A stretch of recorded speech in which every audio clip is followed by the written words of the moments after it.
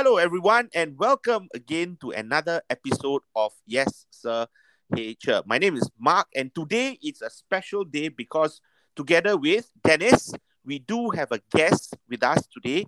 I'll get him to introduce himself in a little bit. But before that, I think we do need, because everybody is dying of anticipation. What's the weather been like then? Hey, Mark, you would not believe this. It's sunny, blue sky, and apparently it's 15 degrees. And on television, they're warning people about something called ultraviolet, whatever it is, that causes sunburn. I'm thinking, can you possibly get a sunburn in 15 degrees? Not sure it's evidence-based, mate, not like our podcast. All right, okay. And today we have with us Will Lim. He's from Singapore Polytechnic and he's the Center Director for the Center for Immersive. Okay, I don't think I got this right. So I'll get Will to introduce himself because I only know the acronym as IXTC. I'll get him to explain it. So Will, go ahead, please. Can you just let everyone know who you are? Hi, Mark and Dan. Thanks for inviting me and having me here today. Okay, Mark, at least you got the acronym right. Acronym correct. Yes. So IXTC stands for Immersive Experience Technology Center. So as the name suggests, right, the center actually looks at using immersive technologies. And since we are part of the Singapore Polytechnic, so itself for teaching and learning. So that's really the main bread and butter of what the center does.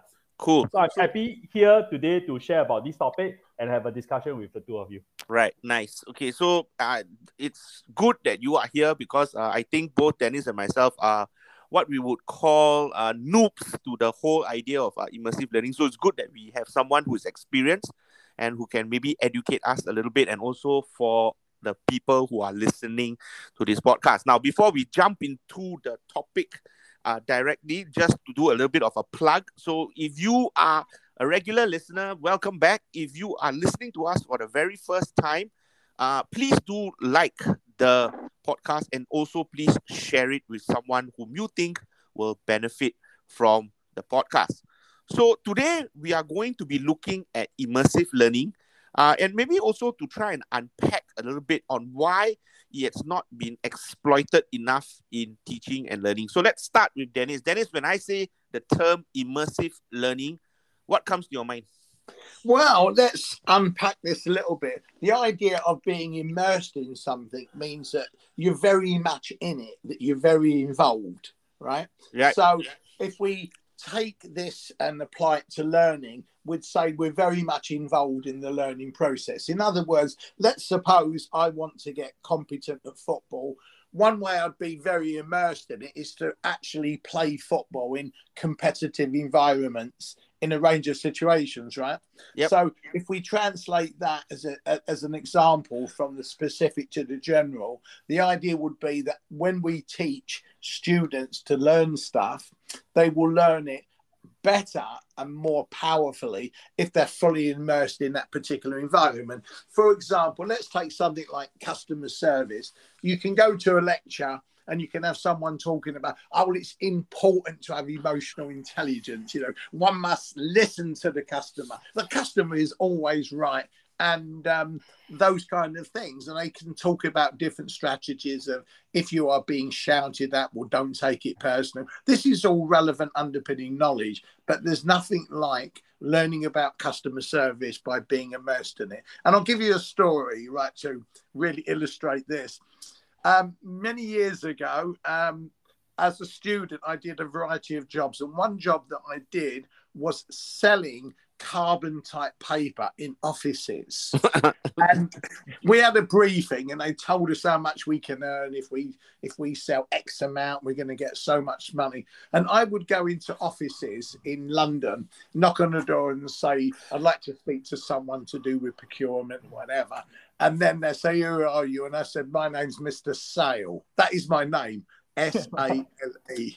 And usually people would fall about laughing and whatever. Sometimes they'd see me usually as a novelty item, I think. But when I actually went in there and tried to sell stuff by doing the right things, you know, talking about the product, asking them what their needs, many times they just say to me, can you just get lost or something kin to that we don't want to put on podcasts, right?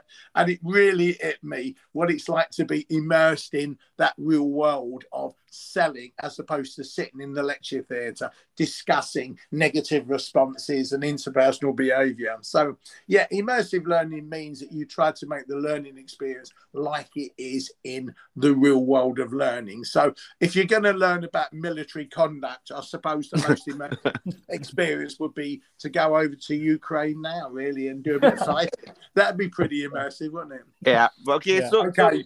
So that's the perspective from Dennis. Now we'll bring Will in, because I think Will will come from the technology perspective as well. So Will, what does immersive learning mean to you, and why do you think it's starting to gain a little bit more traction now? Okay, so there are two parts to your question. Maybe let's start with the first part about what immersive learning is all about. Sure. So after hearing a story from Dennis, it's true that immersive learning has the element of being immersed in the learning itself and really learn by doing. So I think this is something that has been used, I think, even way before technology has been a thing. It's maybe doing a role play, or students are asked to, in a sense, maybe go to the company, take up an internship to do that form of learning. Even with technology being a big thing now, doing that form of learning is still necessary, which is why I think in the universities, in the polytechnics, and in schools, towards the end of learning, they still have this apprenticeship, internship kind of model. But I think increasingly we are bringing this learning of being immersed while you are learning earlier into the education. So with technology and so on, from the technology perspective, immersive learning is very similar to experiential learning, except that there's a very strong technology piece to it. So I think one of the things that people will always think about when it comes to immersive learning is thinking about what is augmented reality, virtual reality, extended reality, mixed reality, all the big buzzwords that's going out there now, the AR, VR, and MR. So actually, AR, VR, and MR, which are the different kind of realities, are basically just tools to actually aid in delivering immersive learning. So one of the key things that Dennis really mentioned about is really key to immersive learning is really the active participation of the learner. So the learner is really in an environment as realistic as possible, made possible by technology in the digital world, to actually experience the learning, make a choice, and while doing it, they learn. Of course, in this sense, in the digital sense. How it actually differs from, slightly different from other forms of electronic learning, is that typically immersive learning is non-linear. So unlike learning where you do from step 1 to 2 to 3 and so on, immersive learning typically allows the students or the learner to actually explore, freely make their choice, freely make mistakes to the extent where the application or solutions allow them to, and really experience and see the consequence.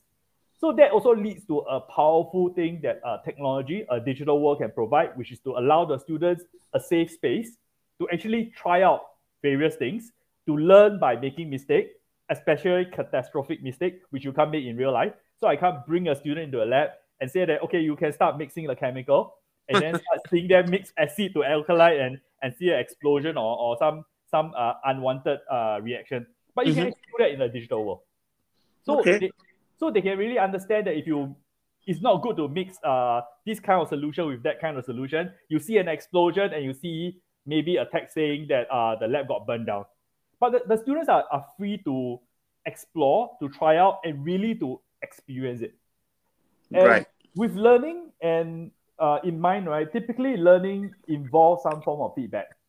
So in immersive learning with technology, especially after students are free to explore and do what they want, this feedback system that is built into the learning solutions help the student learn along the way. It could be a mistake, it could be the correct thing to do, or it could be students accidentally did something right. I mean, there are maybe 5 choices, just randomly picking a 20% chance of getting it right.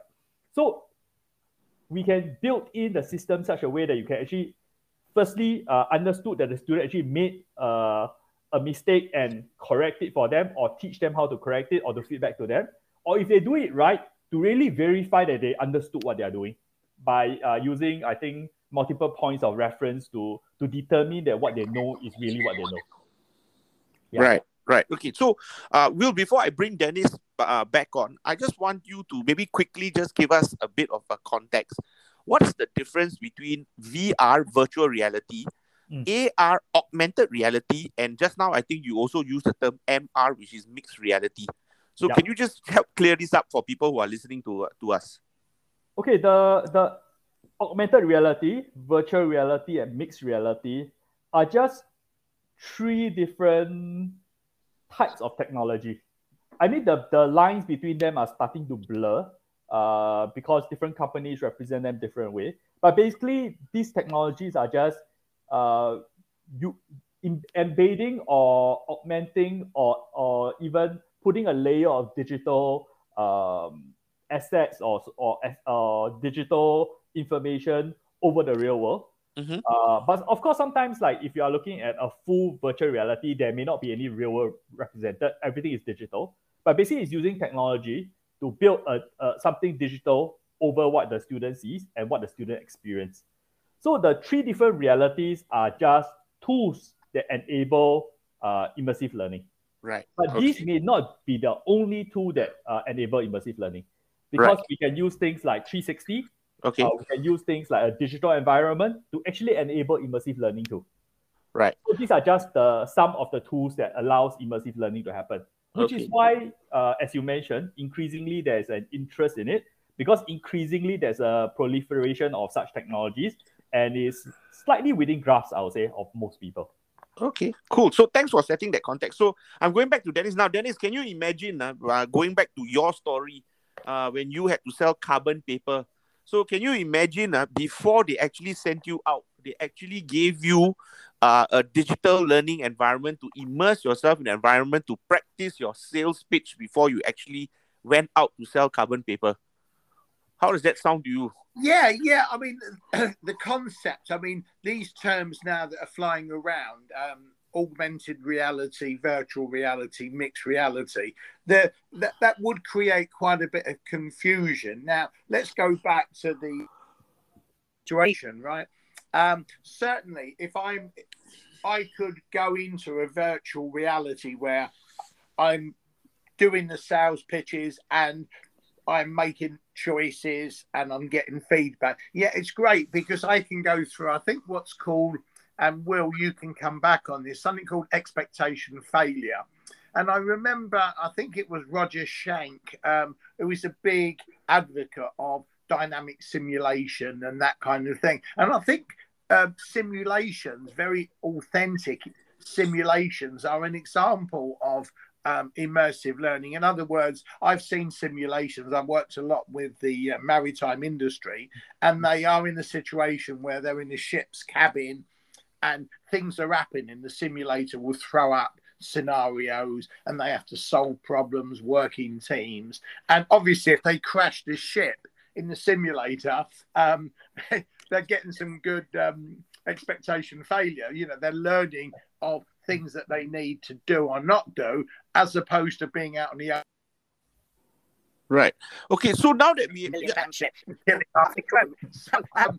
I can say essentially a good simulation is virtual reality, more or less, in certain respects, and it's very immersive, but it's a physical reality. Whereas I think when you're talking about virtual reality and immersive learning, that it's all digital. It isn't a physical reality of objects and things. It's not an actual ship's cabin where people are touching machines. It's all done purely as a bit like an hologram, I guess. Does that make sense? Actually, I think the lines has been blurred. So the simulation you're describing, whether is it a ship simulation or maybe a pilot flight training simulator, these are very, very real immersive learning, because the trainee is really in the situation itself. The reason why I mentioned these two simulators are basically because these are the two professions that have been using simulators for decades, probably.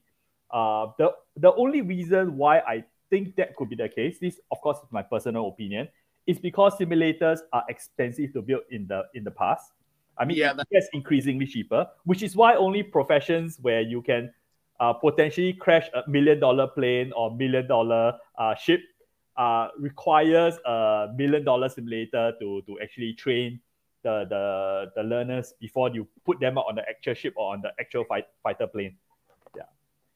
But I think right now with the increase, or rather the decrease in cost of building such a simulation, there are now more and more domains that actually can use immersive simulation as part of their training. Right. And the physical and digital interactions, I would say, there is no condition for it to be 100% digital or maybe 80% digital for it to be considered immersive learning. I think as long as there's a digital simulated component, I think that could be constitute immersive learning. At least that's the definition we adopt at IXTC. So for example, your ship simulator, because whatever you see on that view screen, the viewport, are all simulated, are all computer generated. So that's the element of immersive learning there. Right. Okay. So So now maybe a good time, Will, for you to just share with us a little bit more of some of the work that you are doing, especially in the area of teaching and learning or training. What are some of the ways in which lecturers or educators are using immersive learning to enhance the student learning experience? Okay, so immersive learning, as I mentioned, has been used more and more increasingly, especially for STEM-related learning. Okay. So and especially when you talk about doing lab work or doing some experiments, things that require hands-on.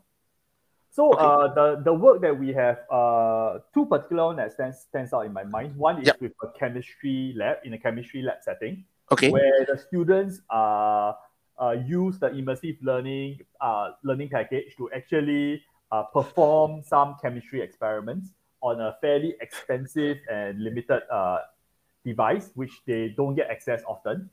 And because the fact that there is actually a lot of points where students can make a mistake, so which is why having immersive learning allows them to do more practice before the lesson itself, and maybe even after the lesson leading to a test.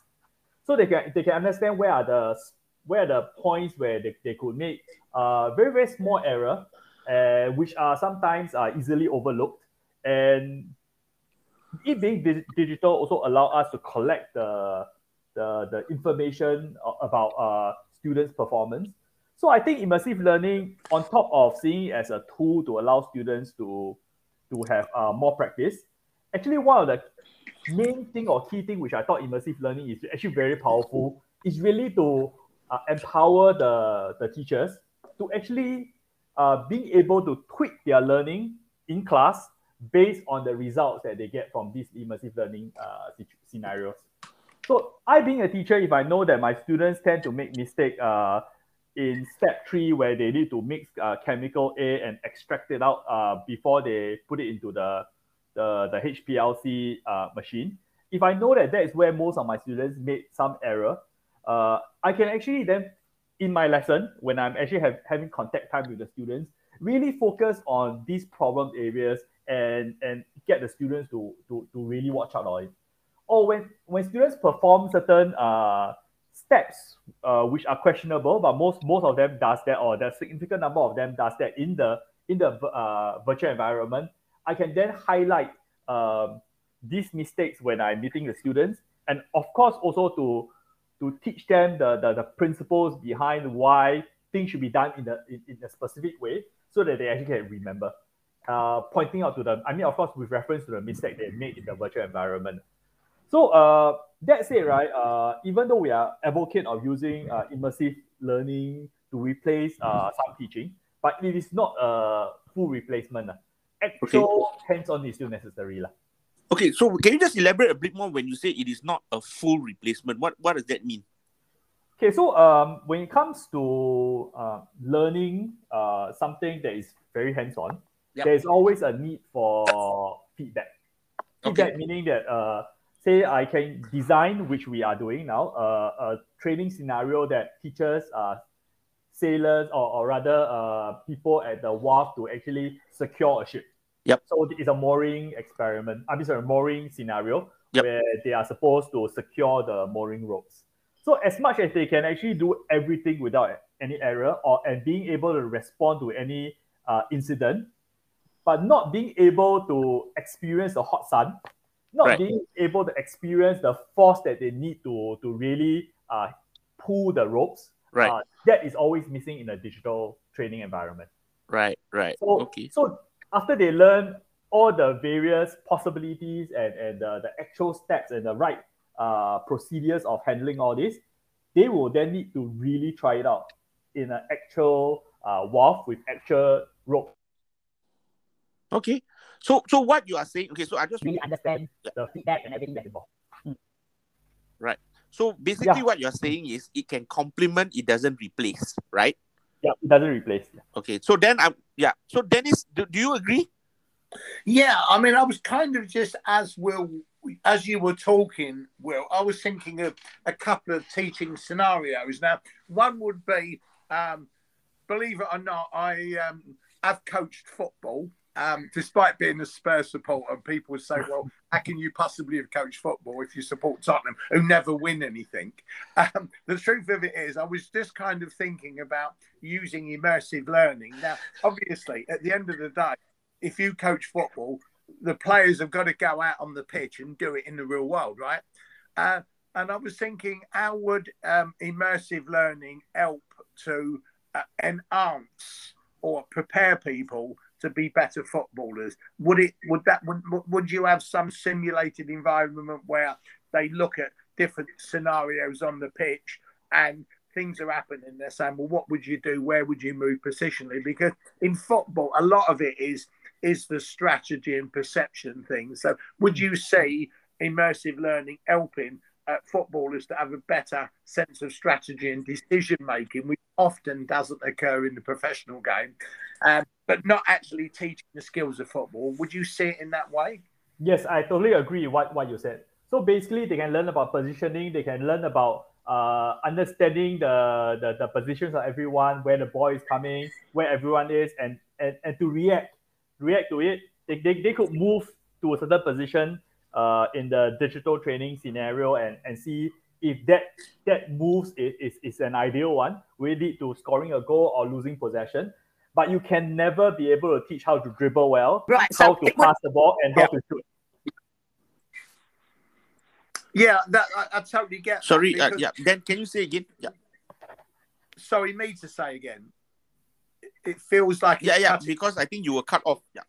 Oh, okay. Yeah, that's fine. So let's go back to anchor ourselves in what we're about in this podcast, and that is to look at developing expertise in teaching and creative teaching, and that must have some evidence base. So I'm looking at teaching something. The initial thing is to have very good pedagogic design based on the way the brain works. And I know with immersive learning, Will, that it does derive a lot of its basis from cognitive science, doesn't it? That's true.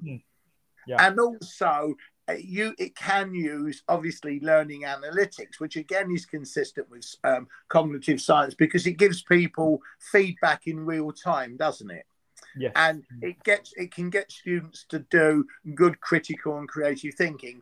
So that way you put people in an immersive environment, and they have to kind of say, well, they've got to analyze the situation, they're going to make inference interpretations, they've got to evaluate. So it's a very good way of enhancing in a very practical, immersive way, more authentic way, the development of critical and creative and metacognitive thinking in a nearest possible real world context. Does that make sense? Yep, that's right.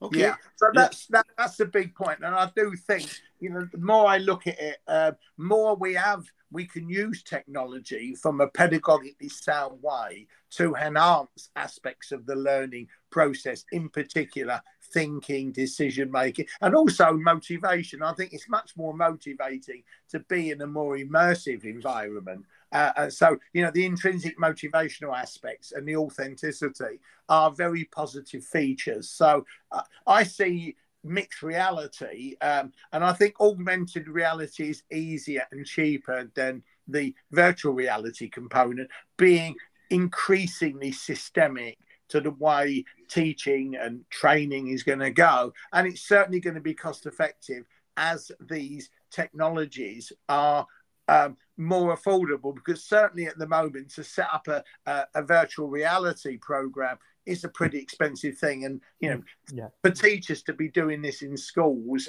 in most lessons, it's a nice to have, but and not feasible economically, particularly in the present situation of what appear to be educational cuts. So that's just my frame for the moment. Right. Okay. So I think we there's a lot to unpack. But I just want to draw the discussion back to so far we have talked about all the good things of what immersive learning can do, especially supported by the tech. It can help to complement learning. It can also help with metacognition, and it can also now integrate aspects of feedback to help improve performance.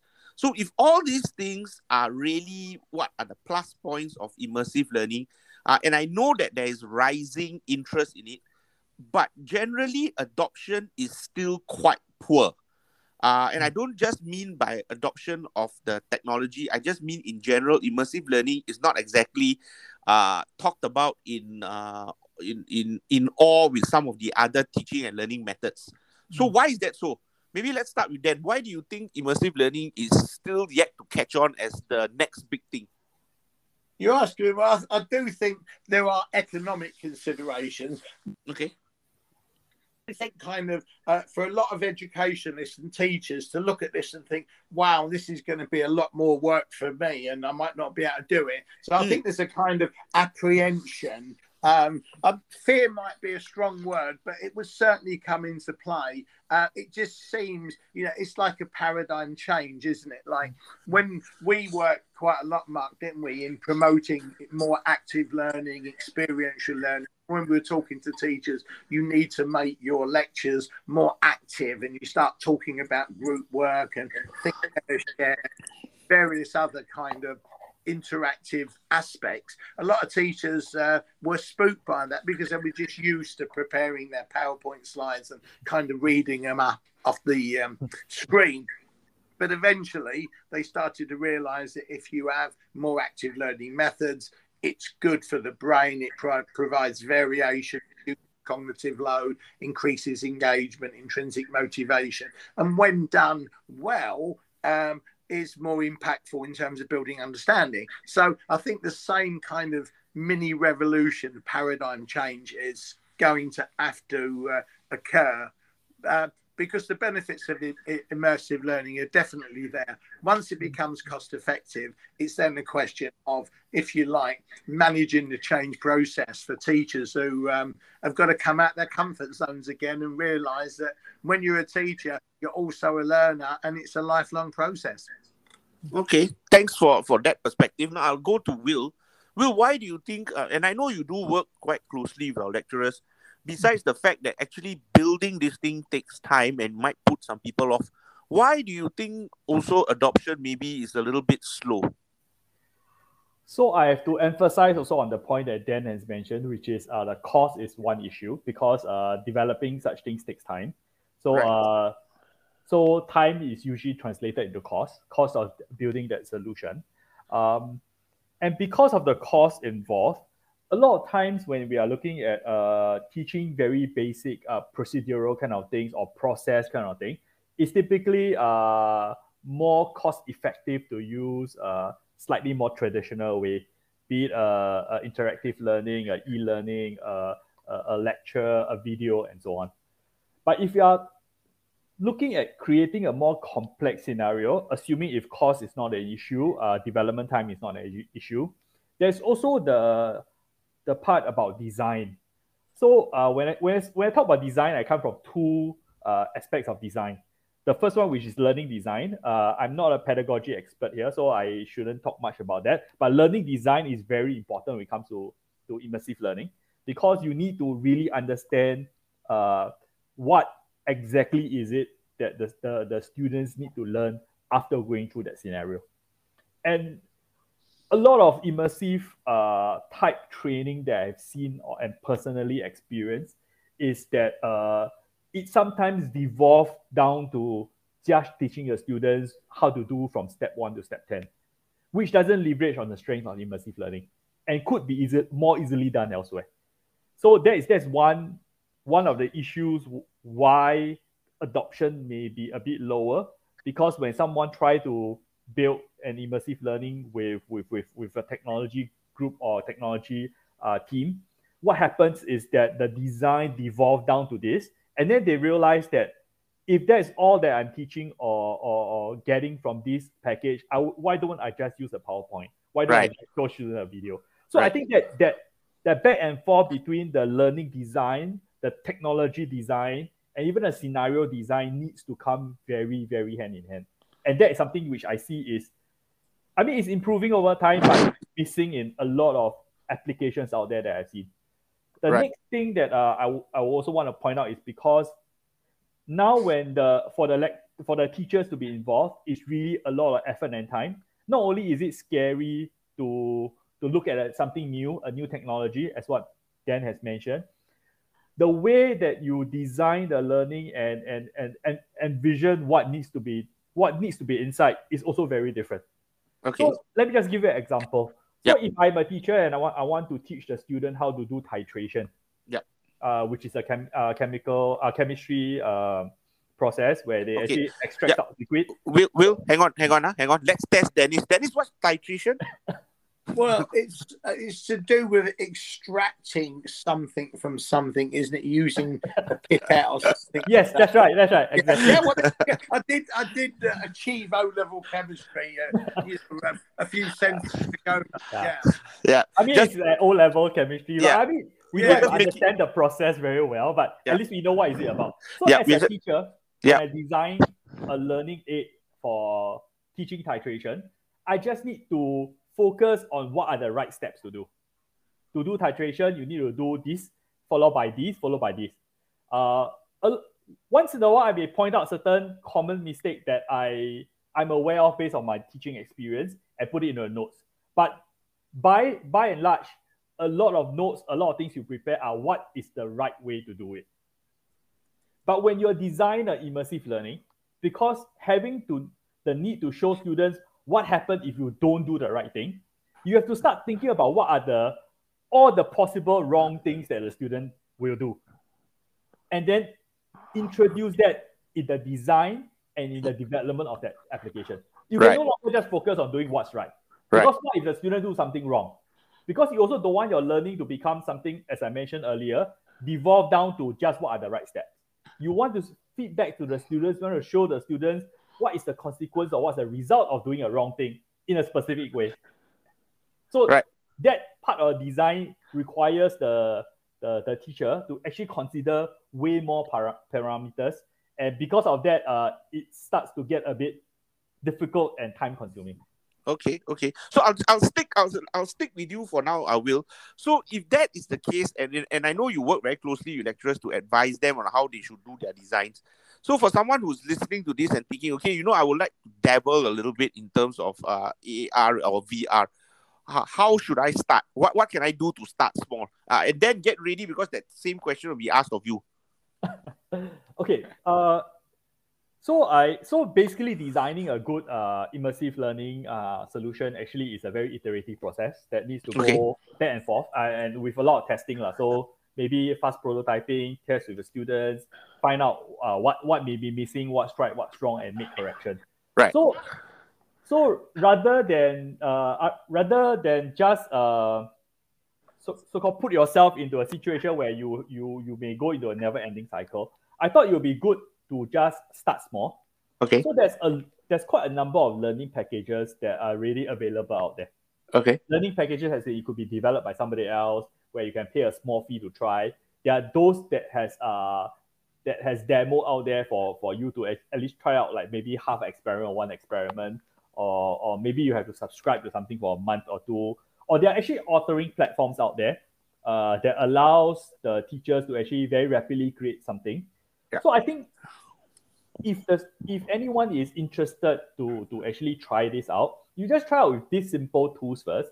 But do have to bear in mind that none of these will probably fit your need 100%, maybe not even 80%. But as you're trying out, you'll understand what works and what doesn't. So when it's time to really sit down to put in a resource and put in the time to actually design something customized or tailored to your requirement, you already have an idea what works and, more importantly, what doesn't work.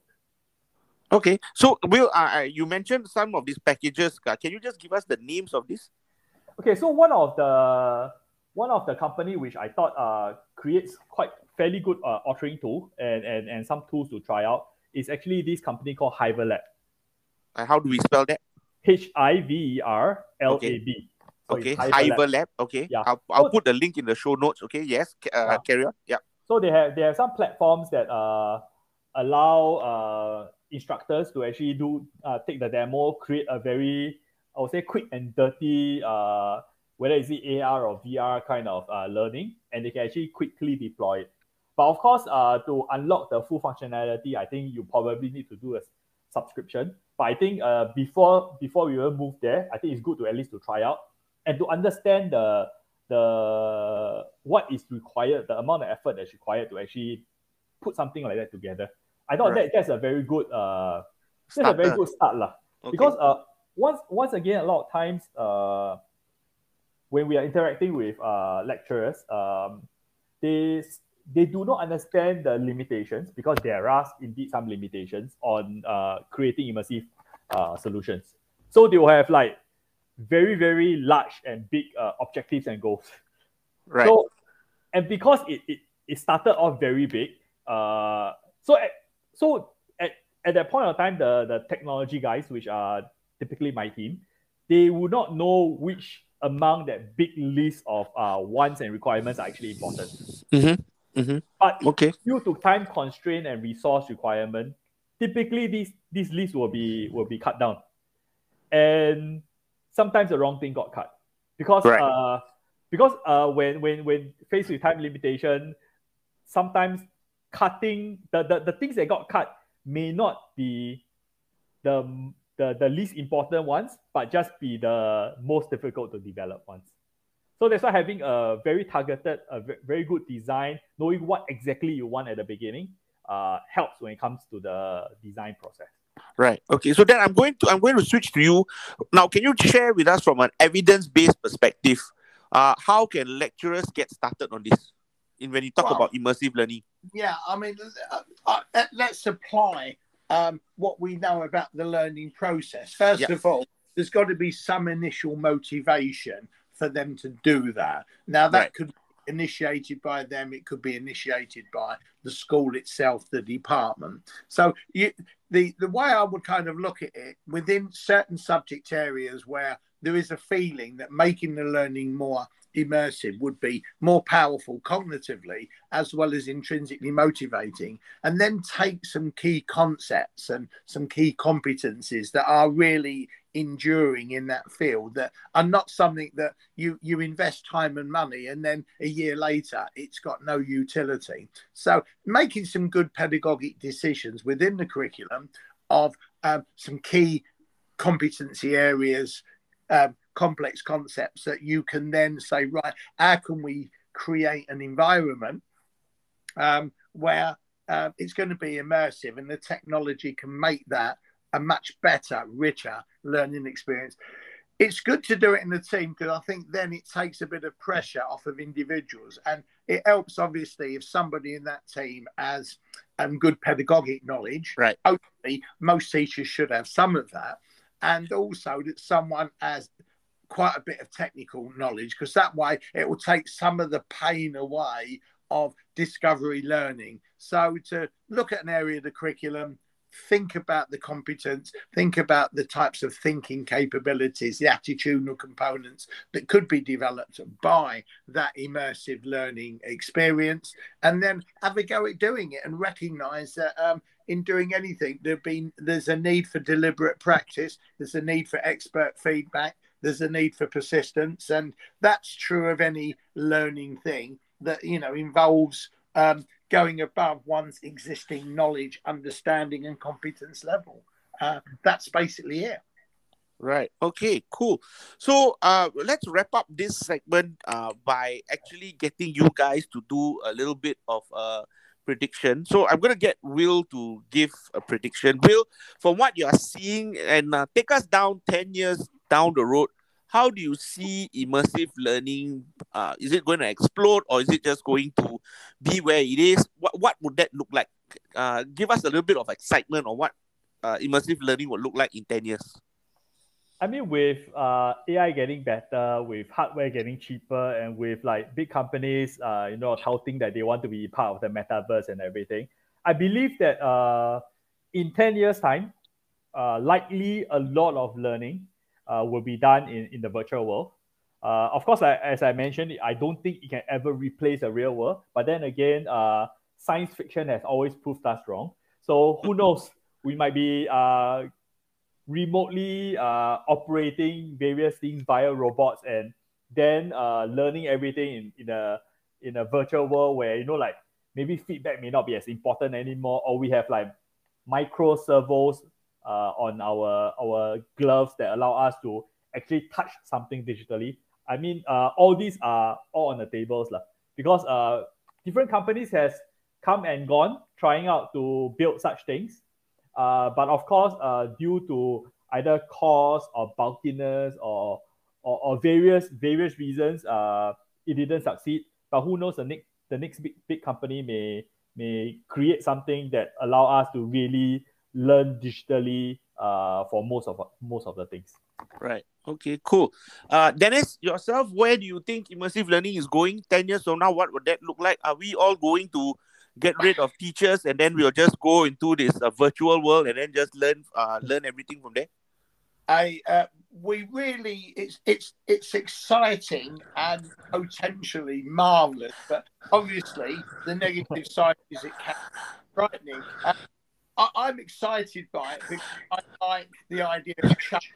If you look at technology, and you look at the different technologies, the genetics, the robotics, the IT, the nanotechnology, what is referred to as green technologies, as these things converge together, the potential for a kind of radical evolution is well documented by people like Ray Kurzweil in the book The Singularity. So there's so many exciting things. I'm a person who's curious and I love the challenge. So for me, I'm excited by it, and I do that teaching and learning will become more immersive. The role of the teacher will change. The days of standing there and reading PowerPoint slides, I mean, that will be pre-Jurassic Park. Even the raptors won't survive. So the implications and challenges for educational systems and the teaching learning landscapes are going to massively change. I actually like the challenge of it, but I do see there will be casualties. In the short term, though, what I do see is that there's going to be a big increase in augmented reality and interactive videos, because I think the video with interactivity, augmentation, is not as fully immersive as Will would be visualizing as a total mixed reality, but that is so much easier and cheaper to do and won't involve the learning curve and the technological development, because that's there now. You can use augmented reality very easily and make videos that are interactive, and they are powerful visual mediums. So that is along the continuum of the immersiveness, and that I think is going to be massive in the next 2 years. That the interactive video with augmented will be the dominant learning object for the next 2 or 3 years, and that will eventually kind of morph into and emerge, mutate, or whatever evolve is probably the best word, into more and more mixed reality components and forms. Right. Okay. I just want to go back to what you just said, because I think it's something that you mentioned that just suddenly struck a chord with me. Where you said, the teachers the role is going to change massively. What does that look like, you think? and I know we say no, they are not going to read off PowerPoint slides anymore, but I'm going to ask you to try and give us a little bit more insight. What would that look like in an immersive classroom? The teacher standing at the side of the student and giving feedback, or as a guide, or what would that look like? Well, all of those things and many more. And I'll tell you what, Mark, given what you've just said there, I think this could be a podcast in itself over the next month or so. Yeah, maybe that's a good excuse to bring Will back. So many discontinuities and so many possible sort of morphing, blending type things that could happen. That for me to say anything meaningful now will be not. It would be cognitive overload for the listeners. I think we're better off being funny and moving on to the next bit, maybe. But that's just my friend. Yeah, big area. Let's do something on that in the future podcast. Absolutely on for that. All right. Okay. So, like I said, that would be an excuse to bring Will back. Of course, I'll be more than happy to be back. Okay. So that would end the first segment, and then now we'll move on to the second segment, and this is where essentially each one of us shares something that we have found interesting or inspiring, something that we have read, or it could have been something that we have watched on YouTube, or even could have been something that that has just struck us before we actually came onto the podcast. So we'll let our guests go first. So Will, anything for you to share with our listeners? Okay, so this is not immersive learning in particular, but it is something that I think will enable immersive learning and how to change the landscape. So recently, I came across this company that uses AI to actually render a digital representation of the world. So not only is it indoor, they're also doing massively for outdoors, for countries and so on. This company is called Visio.ai. Yes, I've seen them. Yeah, so they have created very, very impressive landscapes and 3D world.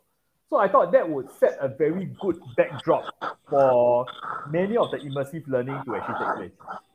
So I thought we can actually, if the listeners are interested, they can actually check them out to see the 3D world that they have created. Right. I'll put a link for them so that people who are interested can actually click the link to see. I've seen some of the work they are doing. It's actually quite mind-blowing. So I'll leave the link for our listeners. If you're interested, you can click it and go and have a look. Thanks for sharing that one, Will. Yourself, Dennis, what did you... Yeah, something for you to share? I thought I'd do something just for you, because every week you contribute an IT tool and I just kind of tell a bit of philosophy, the odd quote. But so I'm going to stay in the same thing, but I know I'm looking at the world like we all are. I'm trying to make sense of what's going on. We are talking about immersive learning. Here we are with technology talking across the world. And yet kind of we turn the news on and we see, hundreds, thousands of people being killed, the environment being desecrated, and what's going on, the talk of even possibly nuclear technology being used, and this really concerns me, and it must concern people. And I'm going to go on because I know you are well read in the philosophical tradition of Stoicism. Is that correct? Yes. No, I wouldn't say well read. I'm a student of it. Oh, right. Well, I've read quite a bit of it in the past, and my sort of philosophical roots are very much in sort of existential philosophy. And I thought I'd read up a little bit on Stoicism again, just to refresh my mind. And I think now, living in the world, one thing that we need, apart from good critical thinking, good metacognition, and creative thinking, and using technology productively rather than destroying things, is people need to think better. But we've said that many, many times, and that's why we're in education. But I think people need, at this point in time in life, to be quite stoic. And that's something that is really kind of brought home to me. I feel quite stoic at the moment because I'm sitting there looking at the world and thinking, wow, I've got children, and you think to yourself, is this where we're going? Evolution? We're still killing each other with technology. It's kind of a bit scary. So a couple of quotes that I picked up from people that you will have read, Marcus Aurelius. Yep. If it's not right, do not do it. If it's not true, do not say it. And as a species, as global entity, we've got to have a better moral landscape that is more evidence-based. And we did have a bit of a pod on that at one stage, but I look at what's going on and it don't feel right to me. And if it's not true, do not say it, because you can listen to the news and you're getting multiple realities. So it's not all true. And how do we get people to have a better understanding of the truth, and how do we see the wood from the trees? And for young people today, it must be very confusing. And one more quote that I like from Epictetus. Yeah. The book. Yeah. Is it a boy? I don't know. Is it guy or what? I don't know. But I like this one. And I kind of keep thinking we're living in this world where we're consuming things in the environment. We talk about recycling and all that. For me, I'm quite a minimalist. And I love this quote from this character. And that is, wealth consists not in having great possessions, but in having few wants. And I think that kind of thing, because I do think that our culture created a kind of materialistic hubris, and maybe we need to revisit aspects of that. So I've ended up with a bit of philosophy, but it is grounded. I deliberately did read a bit more on this to actually contribute more than my kind of mundane contributions as compared to yours, mate. Esoteric. I wouldn't call it mundane. Esoteric, maybe. Yeah. Okay. As variety, and what we do on this channel is to look at the evidence of things that are useful in teaching and learning, but also improving the quality of people's thinking. And hopefully, that's what education's about, isn't it? So that we do better. In human conduct and the way we deal with the challenges facing us now, which are significantly greater than yesteryear in terms of massive threats to human existence and human flourishing and survival. Right. Okay. So thank you for sharing that. I do have another tool to share this week as I was fiddling around with it. And I think this one might be familiar to most people, if not all people who are listening, but I just thought it might be worth sharing anyway. And it's another Google Chrome extension. So for those of us who love to use the web browser Chrome, this is just an extension that you can add to your web browser. And I'm pretty sure Will would know about this. It's the Evernote web clipper. So I know many of us are using the Evernote app to take notes. But what I think this extension does is it allows you to save interesting things you find on the web directly to your Evernote account. Now, what it does is it allows you to capture ideas with ease, where you can save articles, web pages, and screenshots directly into one place, okay, to your Evernote. And what this then allows you to do is you can just capture the parts that you want without having to take down the whole document. You can, of course, take full pages or just only a paragraph. And Dennis, I know you enjoy looking at quotes.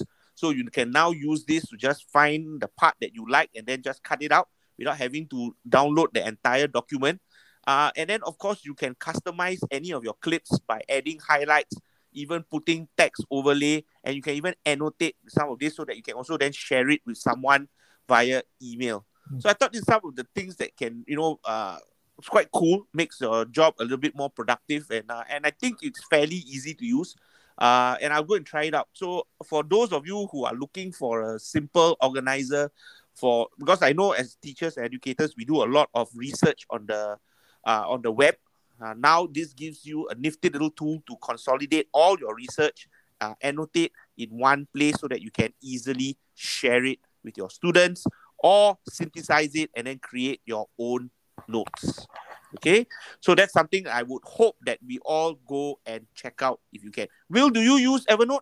Yes, and I just want to add one point about Evernote. So in case anyone of you is new to Evernote, don't subscribe to it at full price because they often have sale. There you go.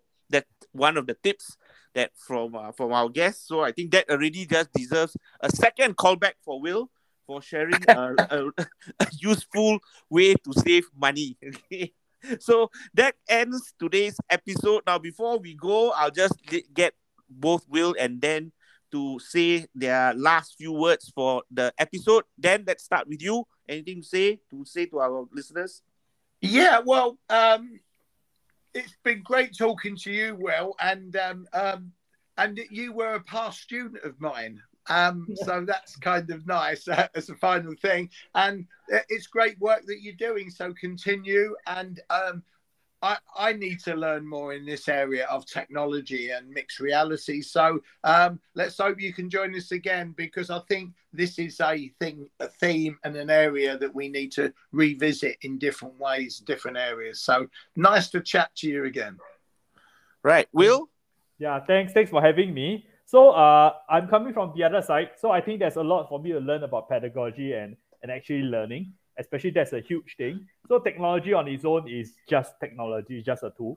So I thought that to really make it useful, that's where all the pedagogical ideas and everything and how you actually apply the technology, that's actually important. So I would also like to come back more often to actually learn from the two gurus.